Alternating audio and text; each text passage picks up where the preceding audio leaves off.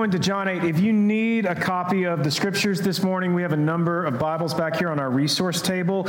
We've also gotten restocked on our Gospel of John journals as well. And so if you haven't had a chance to grab one of those and follow along as we've been walking through John's Gospel, I'd encourage you to grab one of those journals. It gives you the actual text of scripture and then also some space for taking notes as well. So I encourage you to grab one of those that are back there as well. John chapter 8. We're going to be wrapping up this chapter this morning, and let me read our text to us. This is John 8, beginning in verse 37.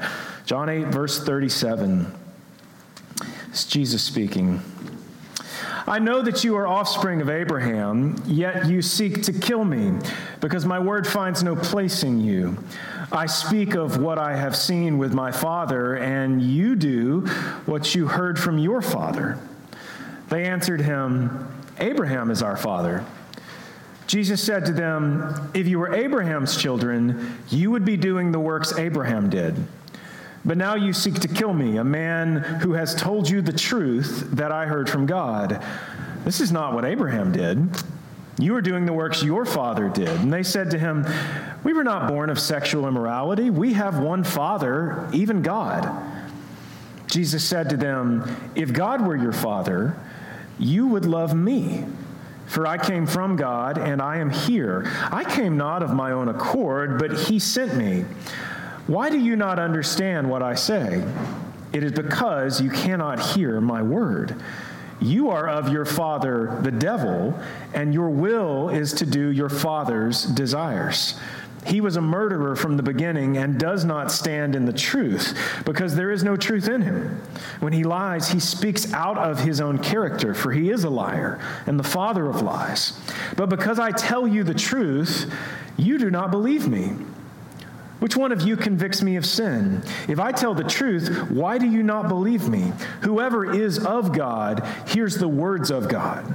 The reason why you do not hear them is that you are not of God. The Jews answered him, are we not right in saying that you're a Samaritan and have a demon? Jesus answered, I do not have a demon, but I honor my Father, and you dishonor me. Yet I do not seek my own glory. There is one who seeks it, and he is the judge. Truly, truly, I say to you, if anyone keeps my word, he will not see death. The Jews said to him, now we know that you have a demon.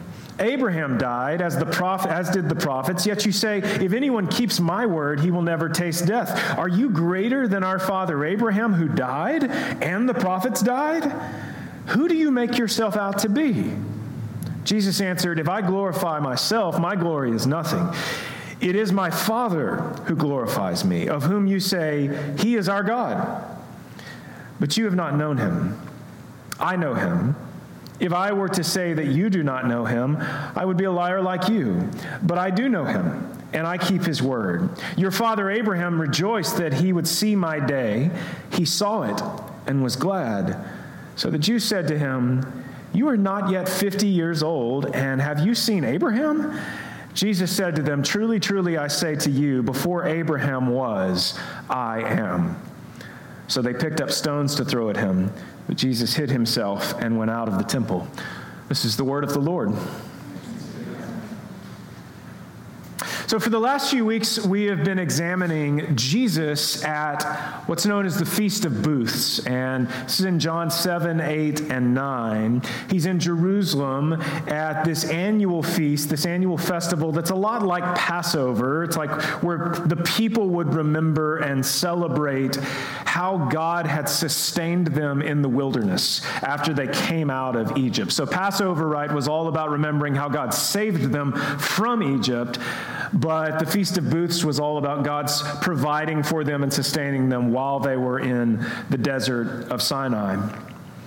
Jesus, however, does an astounding thing while he's at this festival. Rather than simply celebrating the feast as a good Jew, he instead stands up in the midst of the feast and effectively declares that he is the source of provision. Right? As they are celebrating how God had provided for them hundreds of years before, Jesus stands up and says, I am the source of all of this. And he does that in two big ways. First, in chapter 7, in verses 37 and 38, he declared, if anyone thirsts, let him come to me and drink.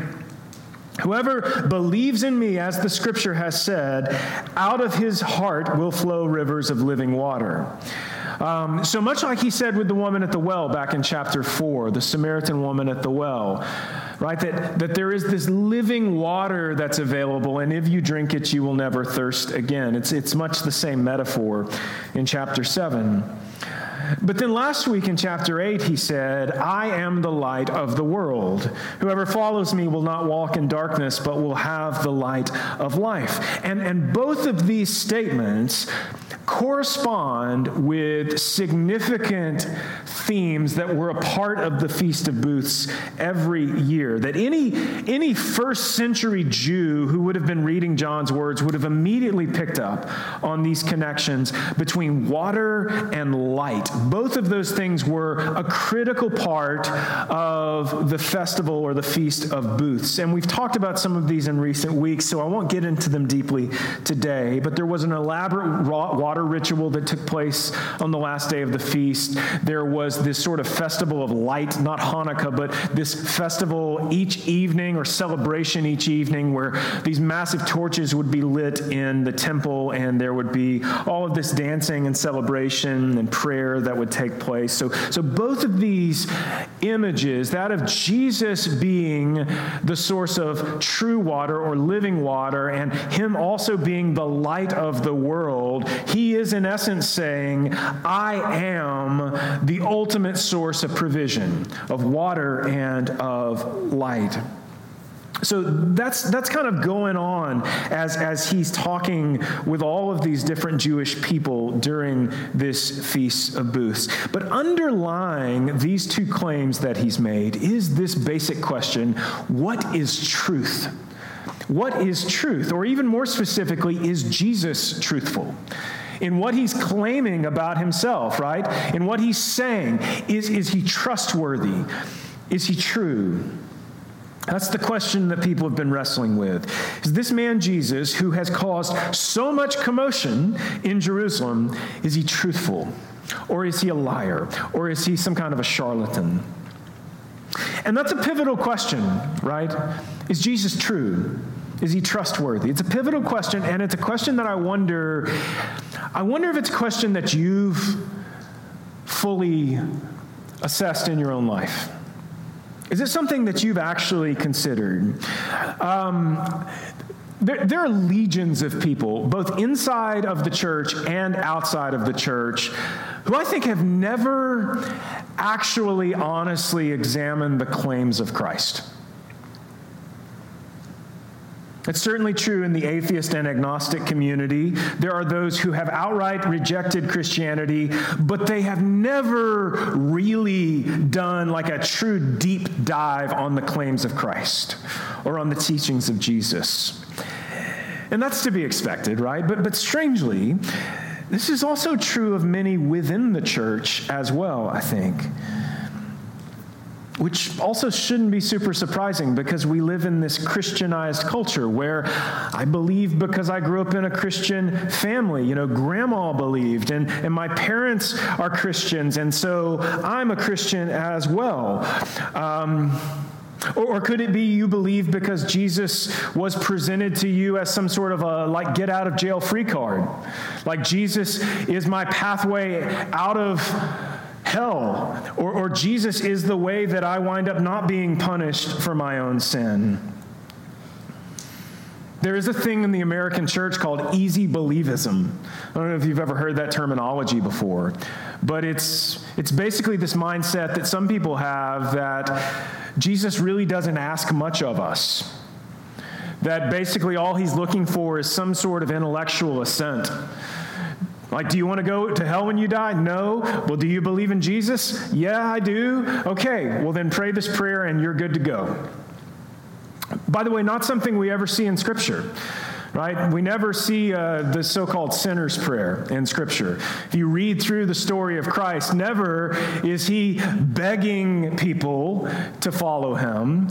He's often, as we'll see today, upping the bar and upping the level of challenge, and never does he simply go, you want to come after me? Okay, repeat after me real quick. And if you do this, you're good to go. And yet that happens all the time in many American churches. It's this idea that as long as I participate in the ritual in some way, then that's enough. And I think what we'll see in our text today is that Jesus has a very different perspective on what it looks like to follow him and be obedient to him. So there are many people who have grown up in the church, have followed Christ because people they love and respect follow Christ, and have in good faith presented the gospel to them. And yet, they may genuinely be believers, but yet at the same time, they've never really dug into the claims of Christ. Never really examined the Gospels for what's there. And even maybe more importantly, never really considered what commands that Jesus extends to those who claim belief. And here's the thing, if there's even a chance that this is true, don't you owe it to yourself to really dig into this, to really explore it? Because if this is true, it is the most important thing in the world. Way more important than the things that we continually put in front of ourselves as goals of or marks of success. This is even greater and bigger. So let me give us just a little bit of a head start this morning. I think if you really start to dig into the teaching of Jesus, here's what I think you're going to find. He is not simply looking for people to claim belief in him. He's looking for disciples. He's not simply looking for people to claim belief in him. He's looking for disciples. In other words, he's looking for people whose belief is verified through their continuing devotion to him. This is what the New Testament would call endurance. He is looking for those whose belief is verified through their continuing devotion to him and his teaching. Or put another way, he's not just looking for people who believe, he's really looking for followers. People for whom belief translates into allegiance and loyalty. Let's look back at John 8, but I want to back up just a little bit before our primary text today. Go back with me to verse 21. Jesus has made these claims about being living water. He's claimed to be the light of the world. And he's seemingly addressing like a mixed crowd of Jewish pilgrims in the city. Some just regular Joes who are there for the festival. Some potentially Pharisees or teachers of the law. Also seemingly some who do not believe him at all and are completely opposed to him. And then seemingly other people who are maybe open to him and perhaps believe him. Look at verse 21. Then he said to them again, I am going away, and you will seek me, and you will die in your sin. Where I am going, you cannot come. So the Jews said, will he kill himself, since he says, where I'm going, you cannot come? He said to them, you are from below, I am from above. You are of this world, I am not of this world. I told you that you would die in your sins, for unless you believe that I am he, you will die in your sins. They said to him, who are you? Jesus said to them, just what I've been telling you from the beginning. I have much to say about you and much to judge, but he who sent me is true. There's that word again. And I declare to the world what I have heard from him. They didn't understand that he had been speaking to them about the Father. So Jesus said to them, when you have lifted up the Son of Man, then you will know that I am he, and that I do nothing on my own authority, but speak just as the Father taught me. And he who has sent me is with me. He has not left me alone, for I always do the things that are pleasing to him. And then look what it says, verse 30. And as he was saying these things, many believed in him. So he's saying hard things there, obviously. He's saying challenging things. And even you may be reading that going, what exactly does he mean there? I'd encourage you maybe to go back and listen to our sermon from this past week where we got into a little bit of that. But he's having this exchange with these people about his validity, his authority, his truthfulness. And he makes some astounding claims, namely, I am not of this world. Right? I'm not just one of you guys. I am from somewhere else. But a part of Jesus' argument here is not just that he's from somewhere else, but that he is not alone. That he is not just testifying about himself, but rather that the Father has sent him and that the Father is with him and that the Father also testifies about him and that he does nothing apart from the Father. That he only does what he sees the Father doing. Jesus effectively says, the Father has sent me and I am fully devoted to him. I do what he tells me to do. Hold on to that. Hold on to that idea. Now, John tells us in verse 30 that Jesus' rhetoric was convincing to many. Many, it says. Not everyone, but many believed in him. And then John tells us that Jesus turned his attention to them. This is verse 31. So Jesus said to the Jews who had believed him, if you abide in my word, you are truly my disciples, and you will know the truth, and the truth will set you free. So he turns his attention to the people who believe in him.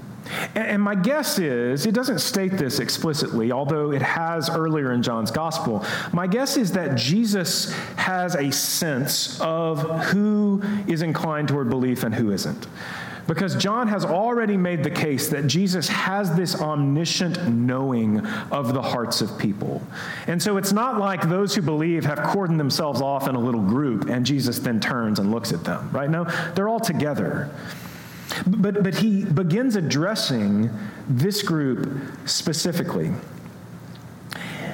And what is the literal first thing that Jesus says to this group of quote-unquote believers? He says, if, that's the first word, if you really want to be my disciples, you will remain in my word.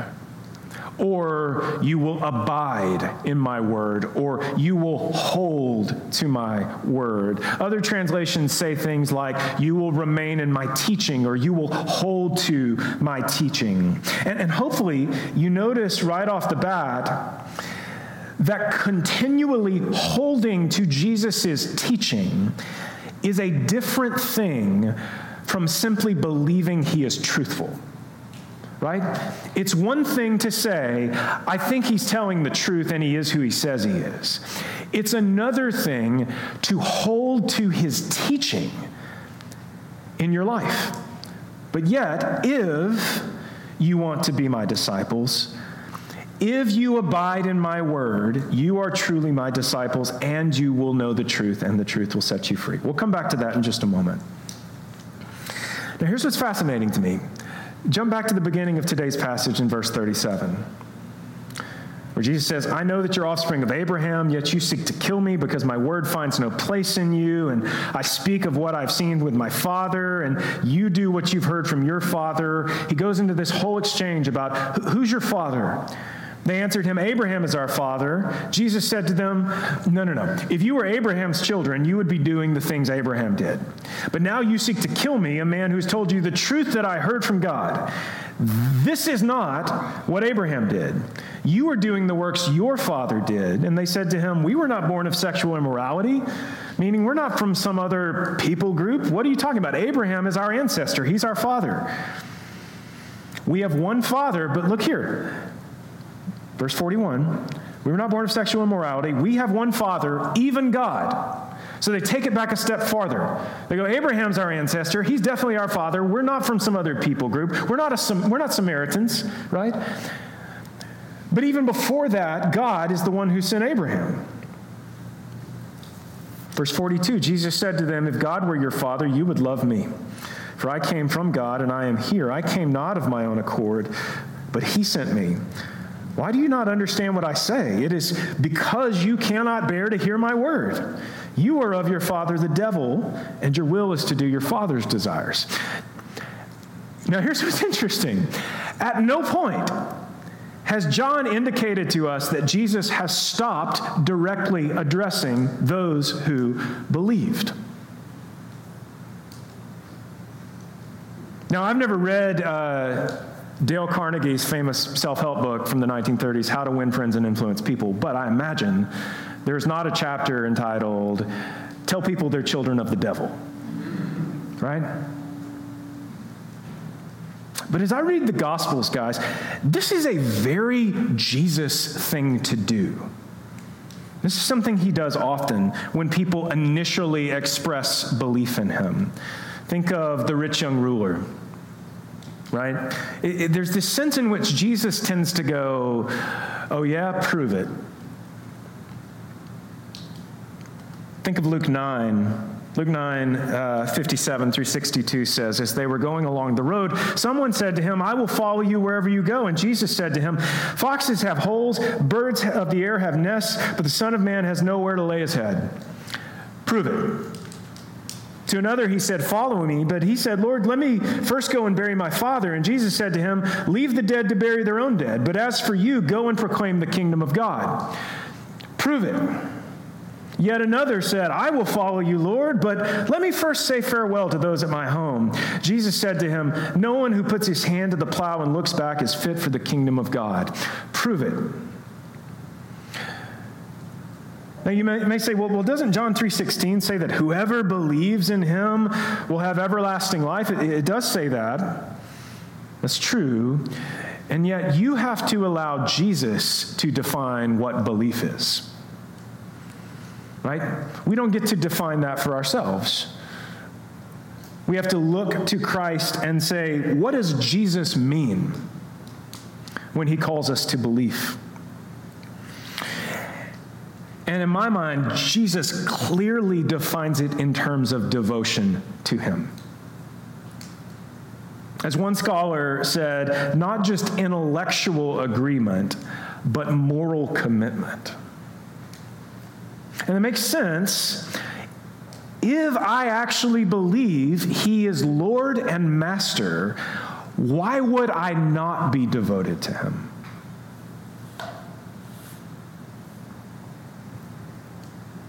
Now, here's what I think Jesus is doing with this whole juxtaposition between the people being children of Abraham and children of the devil. Verse 39 is key here. Jesus is pointing out that the people, even though they are Jewish, they're not really followers of Abraham. Abraham is their ancestor, yeah, but Abraham's not the person that they are patterning their lives after. Instead, they're followers of themselves largely. They're followers of their own sinfulness, or followers of the devil, as it were. In Jesus' grid, what does he say? He says Satan is not just a liar, he is the father of lies. And so by buying into the lies that he has sown into your life, you are essentially patterning your life after him. You're buying into these things that are untrue, these things that are falsehoods. Again, this battle between truth and falsehood. So they claim Abraham as their father. They're not Satanists. Like they're not like actively worshiping the devil. That's not what he's talking about. They think of Abraham as their father, but at the end of the day, their devotion is not really to Abraham. Their devotion is to themselves and their own sin. They've bought into these falsehoods that have been spun in their lives. And Jesus is saying, that thing, that what you're doing, that kind of thing does not fly with me. You cannot claim me and yet remain devoted to your own sin. You cannot serve two masters. This is why Jesus told them that they needed to be set free. Like if you remember the context from last week of this whole exchange, remember? You will know the truth and the truth will set you free. And we said, free from what? And the answer was sin. The answer was the effects of the enemy in your life and in our world. Jesus said, you will no longer be slaves to sin, which is what you have been. And if you remember last week, Jesus said that it was that very thing that his truth freed people from. You will know the truth, and the truth, what truth are we talking about here? We're talking about the truth of the gospel, the truth of Christ. The truth will set you free. But go back to verse 31 that we read a minute ago, and really look at what he says here. To the Jews who had believed, Jesus said, if you hold to my teaching, you are really my disciples. Not if you just agree with me, not if you just think that I am actually the Son of God or I am actually the Messiah. If you hold to my teaching, you are really my disciples. And then you will know the truth, and the truth will set you free. Notice there's an order to that. And it begins with devotion or allegiance to Christ. It begins with holding to the truthfulness of Jesus' teachings, not just in agreement, but in devotion. Because it is true, I am going to seek to follow it. And then I will know the truth, and the truth will set me free. So it begins with holding to the teaching of Jesus, which requires what? Faith. It requires faith. And it is through devotion, or what some would call allegiance, I like that word a lot, allegiance to Christ, that we come to a deeper and deeper and deeper knowledge of the truth of Christ and experience true freedom from sin. That doesn't mean we become sinless, as we talked about last week. It doesn't mean we don't wrestle with sin anymore, but it means we're no longer enslaved to it. What Jesus seems to be doing here is making the word Father synonymous with the word Master. And here in the text, these people claim both Abraham and God as their father. But Jesus points out the inconsistency of their claim. If they were really your fathers, you would be doing their works. And Jesus says this as someone who only does what he sees his Father doing. So Jesus is the model here of the one who is truly consistent in his claims about himself. And his call or his challenge to the people is to also become truly consistent, not just through claiming him, not just believing he is who he says he is, but by being obedient to him. So how do the people respond when they're challenged with this truth? Look at this, verse 48. The Jews answered him, "Are we not right in saying that you are a Samaritan and have a demon?" Right? They immediately respond with what? Lies about Jesus.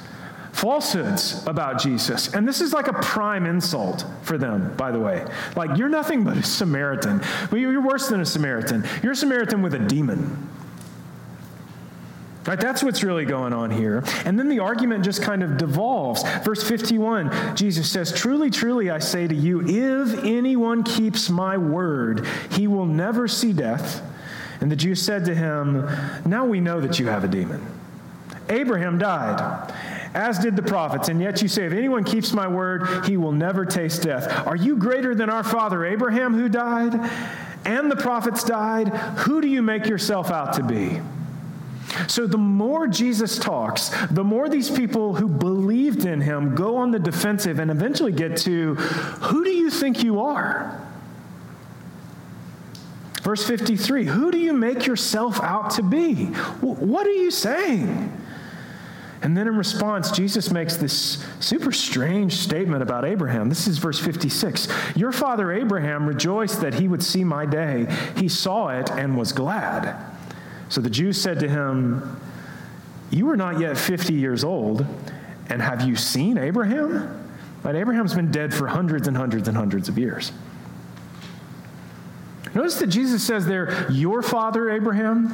He doesn't say our father Abraham, even though Jesus comes from the line of Abraham. Abraham is not his master. right? Abraham is not the one that Jesus listens to and obeys. Jesus isn't patterning his life after Abraham. No, God is his master. God is his father. God is the one that he's emulating. I only do what I see him doing.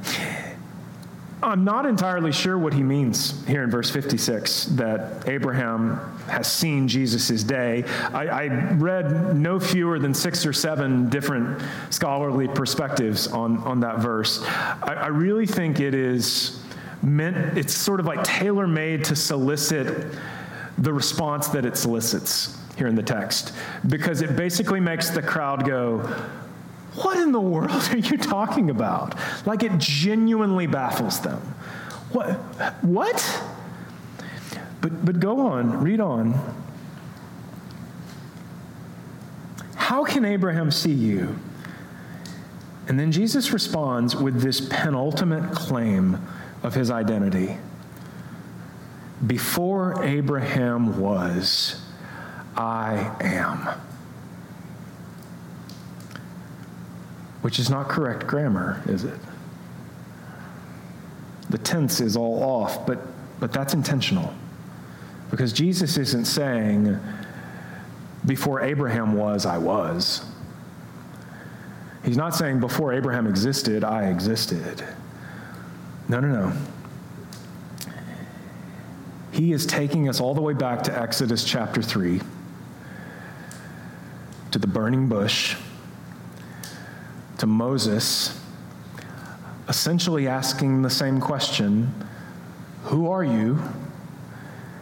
And how does God answer? "I am who I am."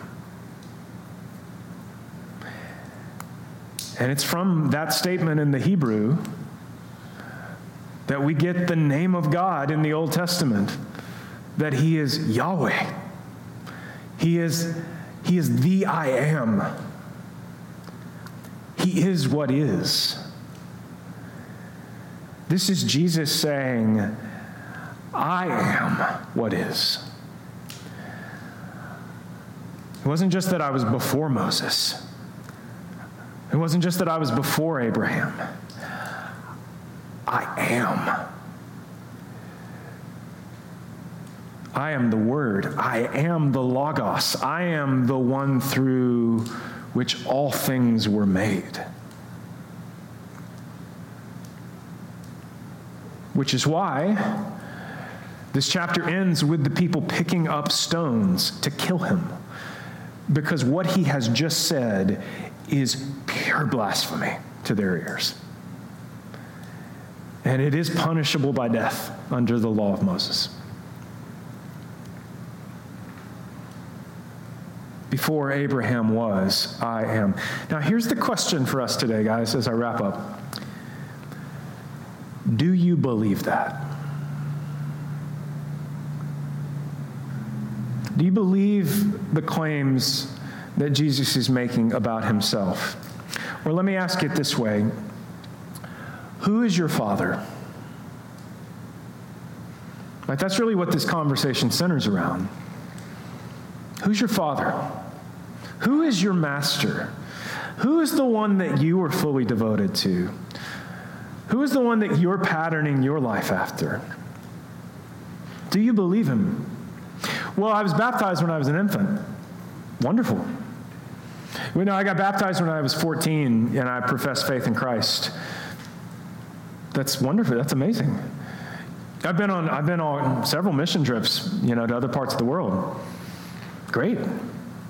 That's awesome. But is your life increasingly coming under the lordship of Christ? There's this interesting parable called the parable of the sheep and the goats that you may be familiar with, where it describes a future time when Jesus will eventually bring the whole earth in front of him and judge the earth and divide people out into sheep and goats. And what it suggests is that there are going to be people who are like, wait, I'm not a goat, I'm a sheep. And they push back against his judgment, and they say, but didn't I do this for you? And didn't I do this? And didn't I do this? And what about this? Like they list out their list of spiritual achievements. And what he says is, I don't know you. And I think there's a very similar thing going on in this text. Abraham's our father. That means God's our father. I mean, we're Hebrews, right? We're Jews. You know how many times I've been to the temple? You know how many times I've come to this Feast of Booths and worshiped the Lord? Like, of course he's my father. No, but Jesus says, no, he's not. Because if he really was, your life would look completely different. And so it's unavoidable that we would read this and not have the spotlight turned on our own hearts and go, is this true of your life? Is he really your master? Is he the one you're devoted to? Does he have your allegiance and your loyalty? And for all of us, let's be real.